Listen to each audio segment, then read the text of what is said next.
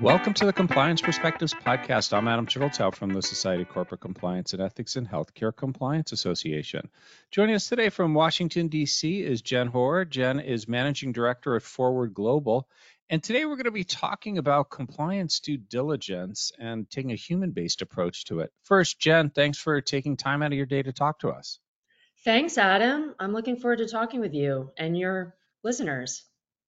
Well, I'm looking forward to it too, because investigations due diligence is always a complicated issue. And as I said in the intro, when it comes to compliance due diligence, you're a real big fan of human-based approaches rather than just relying on the ever more popular desktop approach.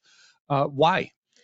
In fact, human beings have a lot of information that you can't find on the internet. And talking to knowledgeable human sources about a company, an executive, a combination of the two, a specific topic, augments and nuances what you can learn beyond relying upon open source public records, for example.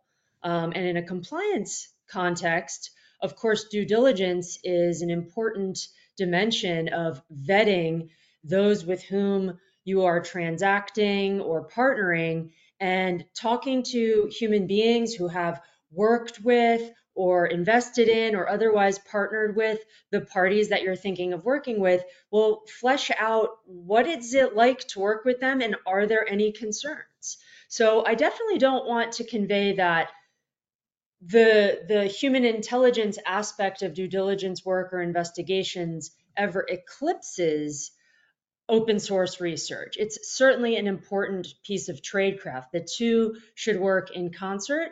I, as a former journalist and now corporate investigator that focuses on the human intelligence side of things, I'm partial to it just because that's been the tradecraft that I've developed an expertise and passion for. Well, and it's one of those things, as I'm sure you know, that the numbers are the numbers, but it's only when you start talking to people you start understanding that, well, maybe the numbers really aren't the numbers, or they got there the wrong way. So when you're doing due diligence for an organization, who should you be talking to there?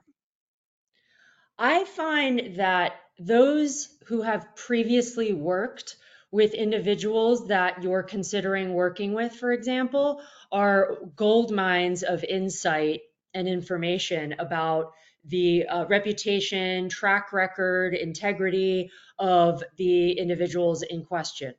Of course, there are a miscellany of other types of categories of sources that you could engage to learn more about a company. It could be prior investors or partners or customers. Sometimes it can be really fruitful, if appropriate and not too sensitive, to talk to industry experts or journalists, including trade publication reporters who follow an industry or sector and would be knowledgeable about salient players in that space. And then you can flesh out or get a more comprehensive view of a company and its management team from those angles of those who have dealt with that company and that management team in different capacities. And as you said, the people who are former, are a nice advantage because they don't have the ties immediately and may be able to speak freer. So, what are some of the questions that you should be asking? Well, I do want to add something to what you just said, which is that it's also not appropriate to talk to current employees of a company, let's say, that you're researching. That compromises them. Apart from whether or not they're more free, they are employed by that company and clearly have a particular bias, but also I consider that an off limits topic category of source. But like you point out, it's also valuable to talk to people who are a little more unfettered in what they can share. In terms of the types of things to talk about, I like to take as you would imagine, a very journalistic approach, which is very open-ended and not asking binary or yes or no questions, of course. It's not an interrogation, it's a conversation. So I like to give those that I'm interviewing the opportunity to talk about whatever they think is important. So I might start off by saying, tell me about your experience working with this individual or working at this company. How was it? Tell me what you did there. even if I know exactly what their role is, I want to hear it from their perspective. It's just like in personal conversations. You may have information about somebody, but you want to hear from your interlocutor how they want to present whatever is going on in their lives. I think it's important to definitely give an opportunity for a person to share the positive things that they've experienced about a company or working with somebody, but then give them an opportunity. What could have been better?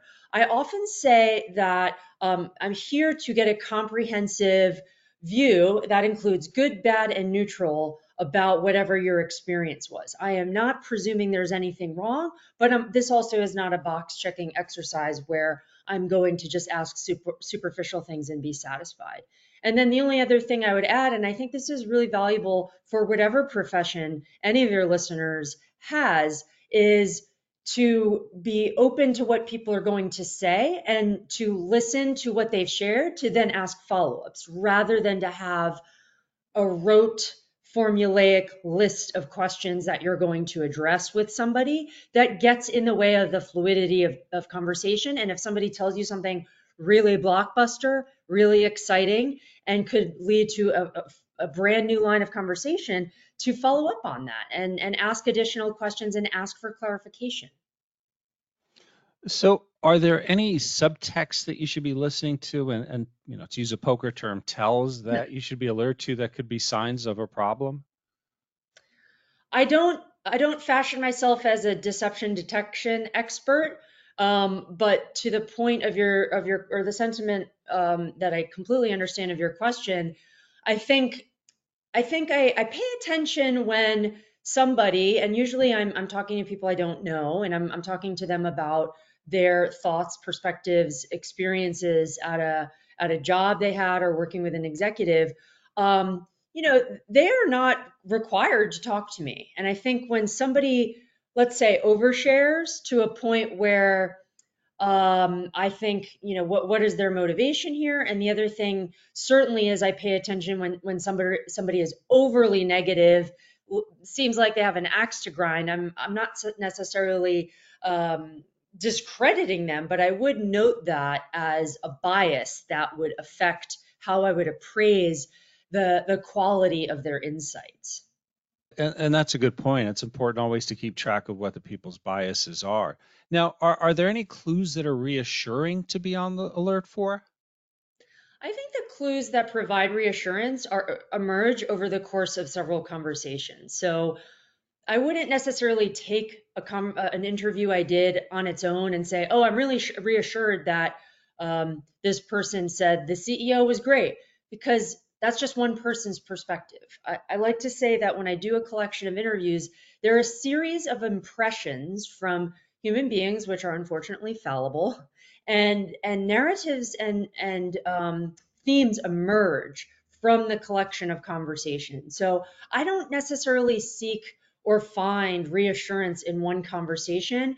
But I think, let's say if I talk to 8 people and independently 8 people raise the same kind of sentiment about a CEO they worked with, then I start to get a sense of, okay, here's what's really happening here. This person has this particular reputation.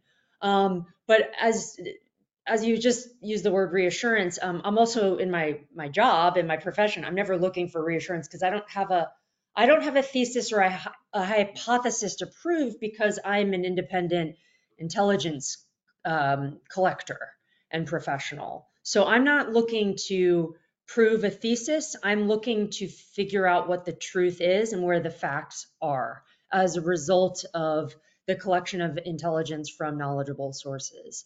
And then, of course, cross referencing that with my very capable colleagues who do open source research and corroborating or refuting what we've seen on both sides from these two forms of intelligence collection. Well, and your point there about not having a hypothesis is a good one, and I think it's one that's consistent across any kind of compliance investigation. The investigator is there to find out what happened, and you shouldn't Right. go in believing it did or didn't or whatever. Well, Jen, thank you so much for sharing these insights with us today. My pleasure. Our pleasure too. And I want to thank all of you for taking the time to listen. I'm Adam Turtletop from SCCE and HCCA. I hope we're able to expand your compliance perspective.